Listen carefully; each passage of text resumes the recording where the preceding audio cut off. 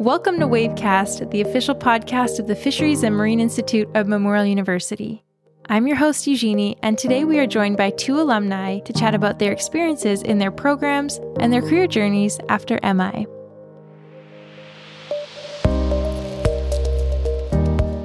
Our first guest is Kate McLeod, who graduated in 2020 with a Diploma of Technology in Naval Architecture and who currently works for MI as a Student Liaison Officer. Back in 2016, when I graduated high school, I wanted to go to Mon and do engineering. So I went there and kind of did a couple engineering courses, and I found I needed something that was a little bit more hands-on, a little bit more technical. So I started to do some research, and I came across Marine Institute, and I was interested in the Naval Architecture program in particular because I had always wanted to work in the marine industry, and I thought the design of vessels was really cool.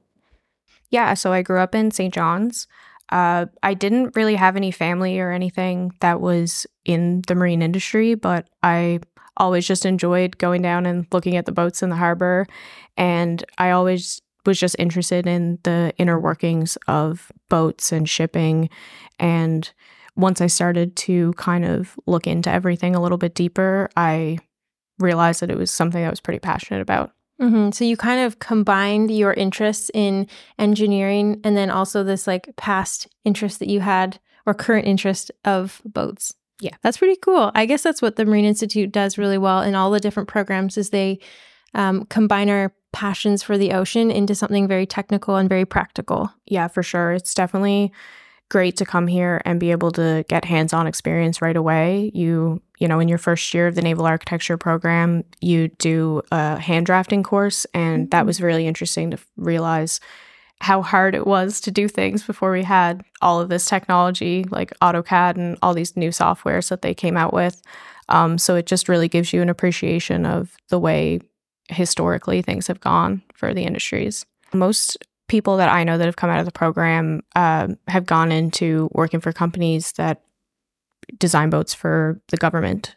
So mostly it's been, you know, the new Canadian Coast Guard ships or the new Navy ships, things like that. For myself, when I left, I wasn't really part of new design. I was more so part of refit for older Navy vessels and stuff like that. The only new design that I ever really worked on was a barge for a private company in BC. And that was a lot easier to work on than a boat. A giant floating box is much easier than a complicated boat that's going to have people on it. When I first graduated back in 2020, I started a job right away. So I had a job right before I graduated, right before the pandemic hit. I had accepted a full-time position in Halifax.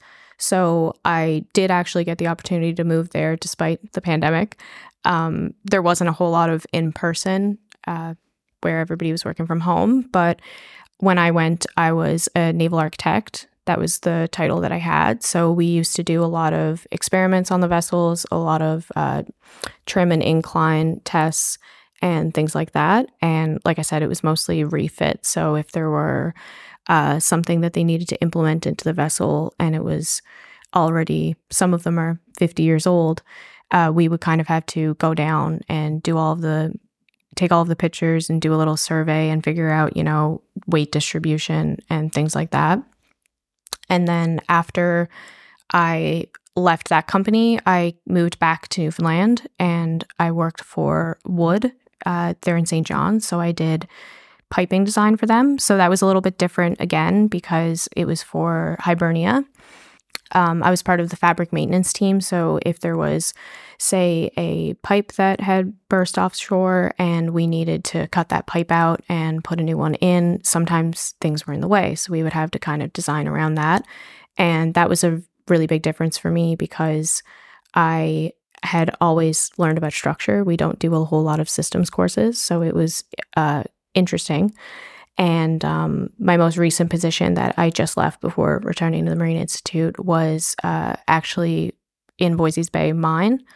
So no boats at all. There are boats there, but I was not working on them.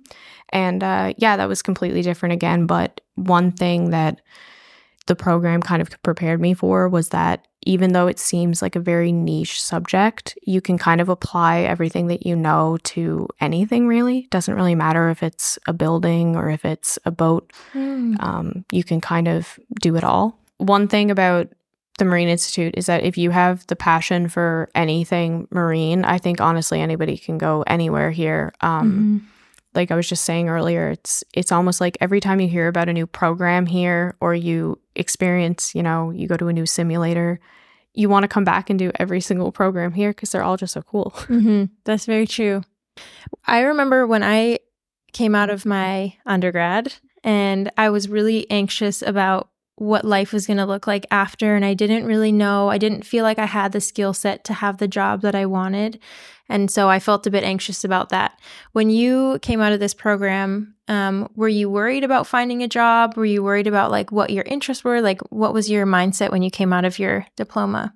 Yeah, I kind of felt like everybody seemed to have the same kind of journey coming out of the program that I did. It all seemed like the same couple of companies and things like that. So while I was going here, I tried to kind of do research on companies that, you know, I didn't really hear about that often, or sometimes you don't even realize that a company would hire somebody like you, and you just kind of got to dig around a little bit. One resource that I use very often is LinkedIn. I love LinkedIn. I think it's great. Besides the position that I'm in right now, every job I have gotten since graduating has been from LinkedIn. Yeah.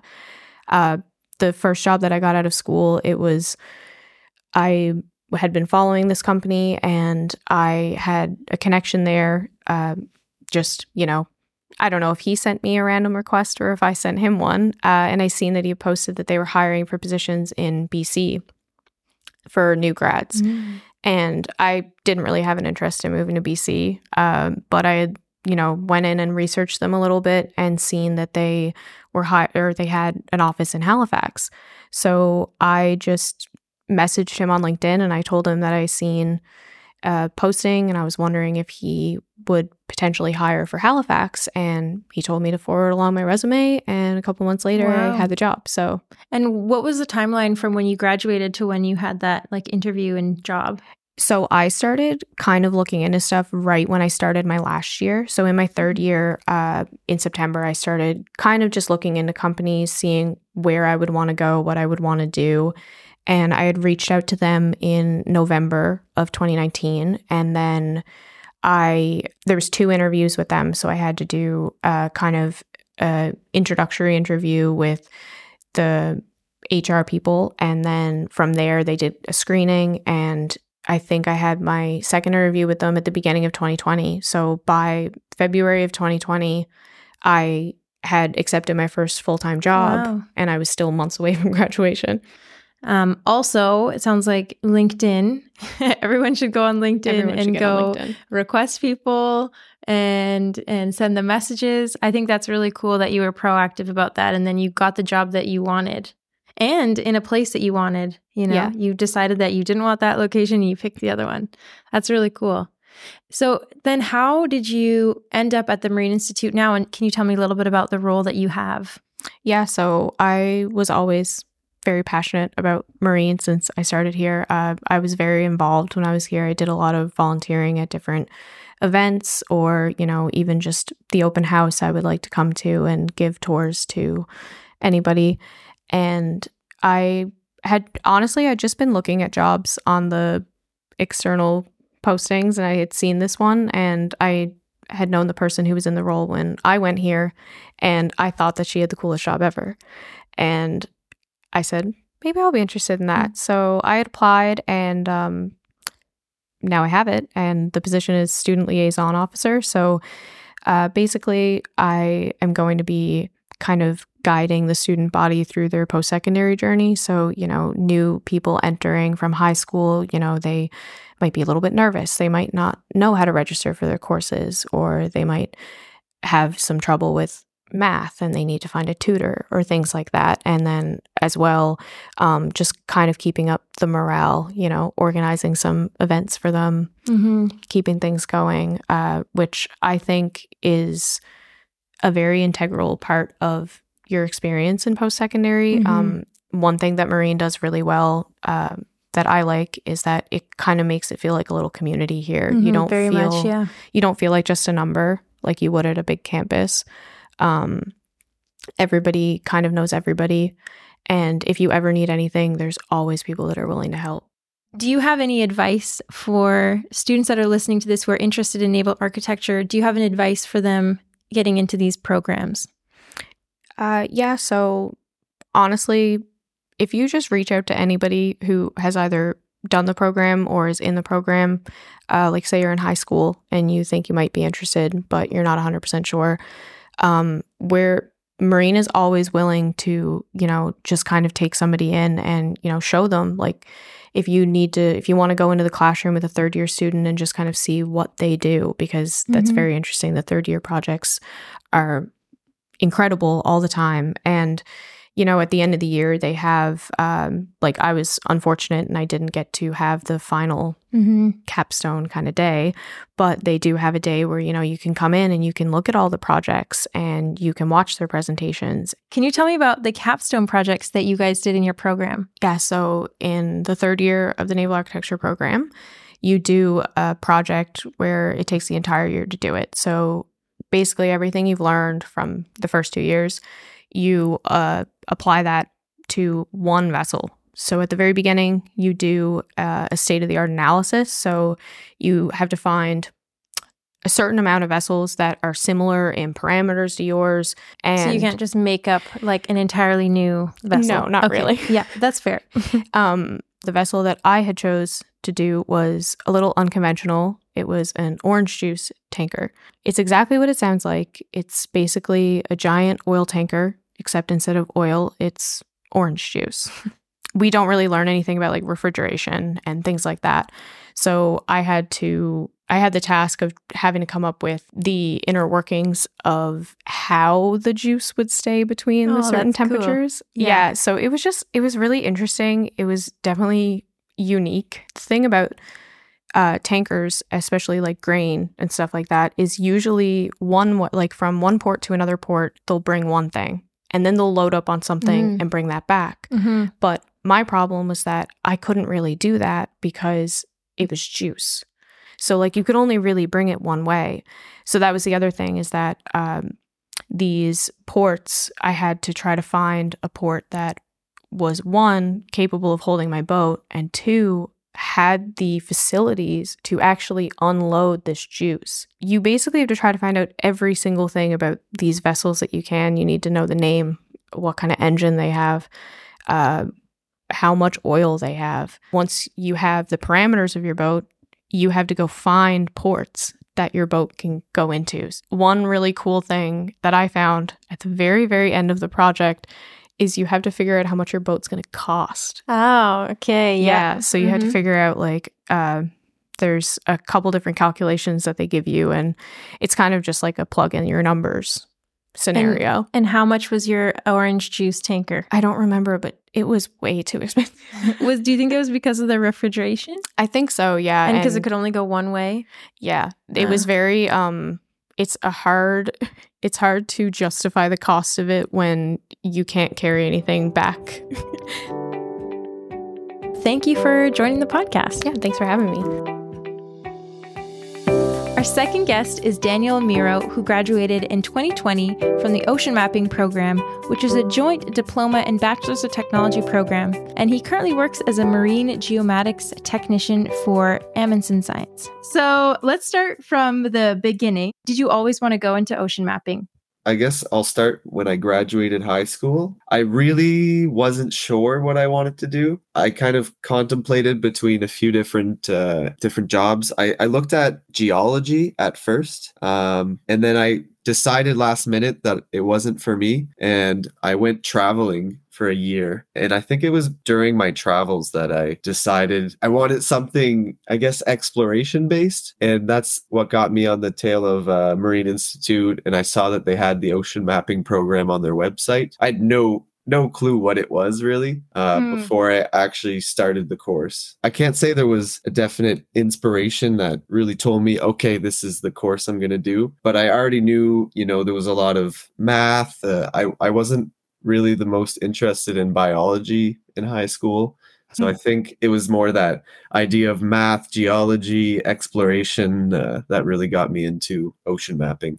We did more of the in-class stuff throughout the year, and then when it would come to the end of spring, this is when we would start doing more of the practical work, which we did our technical sessions. These were my favorite times, and I think a lot of students will say the same, is that the technical sessions are where the fun starts. You really get to, operate the systems, and you get to see hands-on how a system is set up. All that theory you've learned throughout the year really comes into practice. So did they have it? So the way that it's set up, so it's a 4-year program, right? Yeah. And it's changed a lot since I've been there, because before, what they did is throughout the whole course, or the 4 years, we were doing some of the diploma courses, so some ocean mapping specific courses, and then also your general. We had to do physics, electrotechnology, a bunch of different of these general courses to give us the knowledge that we needed to learn the ocean mapping specific courses. But then at the same time, we were doing Bachelor of Technology courses. So for our degree,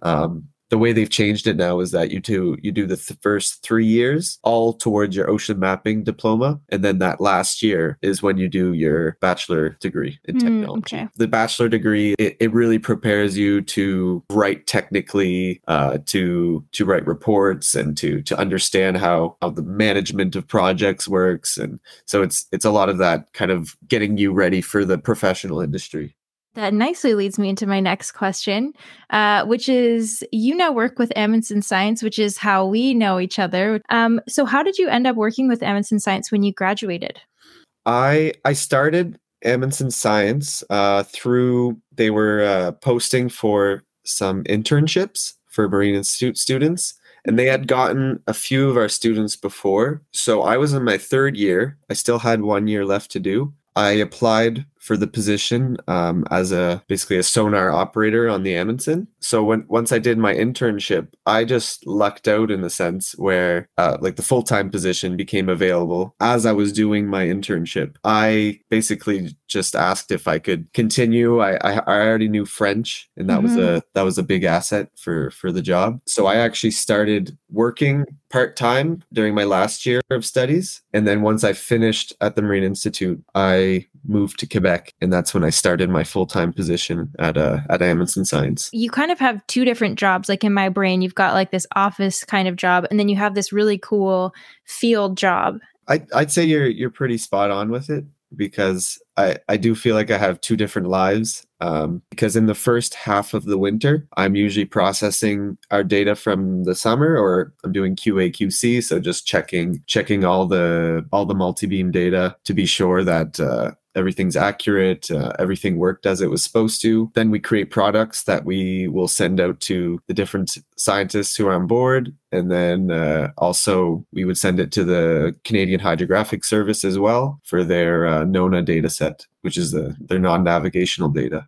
Then the second part of the winter, or now we're coming into spring, this is when we really focus on planning for the next year. I'll be doing a lot of planning work with different sites that we need to collect some seafloor data in, and then also I do have a lot of different side projects as well. So I'm trying to improve our database of sonar data. And just a bunch of extra things. Okay, and I should mention, just like as a recap for the listeners, so the planning that Daniel's talking about is the Amundsen expeditions that happen every year, where they do science up in the Arctic. Another cool thing about seeing you work, because we don't really work together, is that you have a really important job on the ship as well, because a lot of the places that we've been to haven't been mapped before, and so it's really cool because you have this like direct line to the navigational officers. Yeah, it would have been a good idea to start off with exactly my job, but well, I guess this comes into there. After our planning, we'll plan all these sites, and then I get on the ship, as you said, during the summer.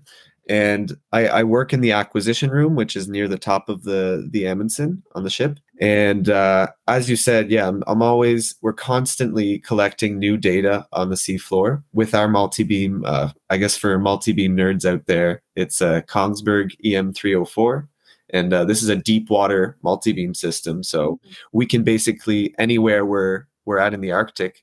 So I'm constantly collecting data. And as you said, I can work along the navigational officers. And we have all of our database of multi-beam data where we have charts, and then we have actual seafloor data. I'm going to go on a little bit of a tangent, but it's one of the things I love the most from when I was in my course doing ocean mapping. We didn't really know where we were headed, kind of what type of industry we were going into, because there's many different opportunities. But I'm absolutely loving that, I'm included in research, so that I get to do all these different mapping projects that are, I could say, unconventional. They feel quite unique, and I've really been enjoying my time on board. My next question for you is, do you have any advice for someone who's thinking of going into the ocean mapping program at the Marine Institute? So I think my advice is really to go in and just kind of be a sponge and take in all the different opportunities that you can get. I would say that my first, I'd say, job that I did towards it was less interesting, but it actually did lead to me coming and finding this job. So I definitely think it's not always the most amazing thing, because sometimes you are stuck writing reports, or you're processing data for hours on end, and sure, it's not the most fun thing at that moment. But I think it's that bigger picture and being ready for different opportunities, because they come really suddenly, I find, especially for when you're at the Marine Institute, because you're just getting all these different internship opportunities. And sometimes it's easy just to be like, oh, well, I'm going to turn down this one because the next one's going to be better. In my opinion, it's just to take what you can get and really enjoy the opportunities.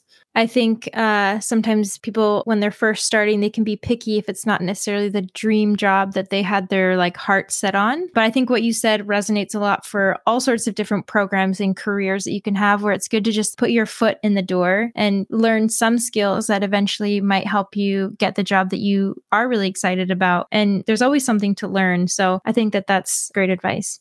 Yeah. And I think also, if you do find, say you're in the middle of the ocean mapping program and you do find something you are really interested in, the good thing about this program is that there's many projects that are self-led. So you can kind of decide what you want your subject to be. And so in my case, I got really lucky with, I think, my area that I ended up in, because I was really interested in the Arctic. I think it started happening in my second year. I think it started happening. It started. You were infected with it. Yeah, got it. Yeah, with the Arctic bug. I don't know what it was. There was just, it was just, I think, that idea that it was so unexplored, but I actually, I started doing all these little projects that we were doing. I would make my subject something Arctic related. And I think that really gave me a good kind of, it gave me a good base for being able to, speak about Arctic mapping and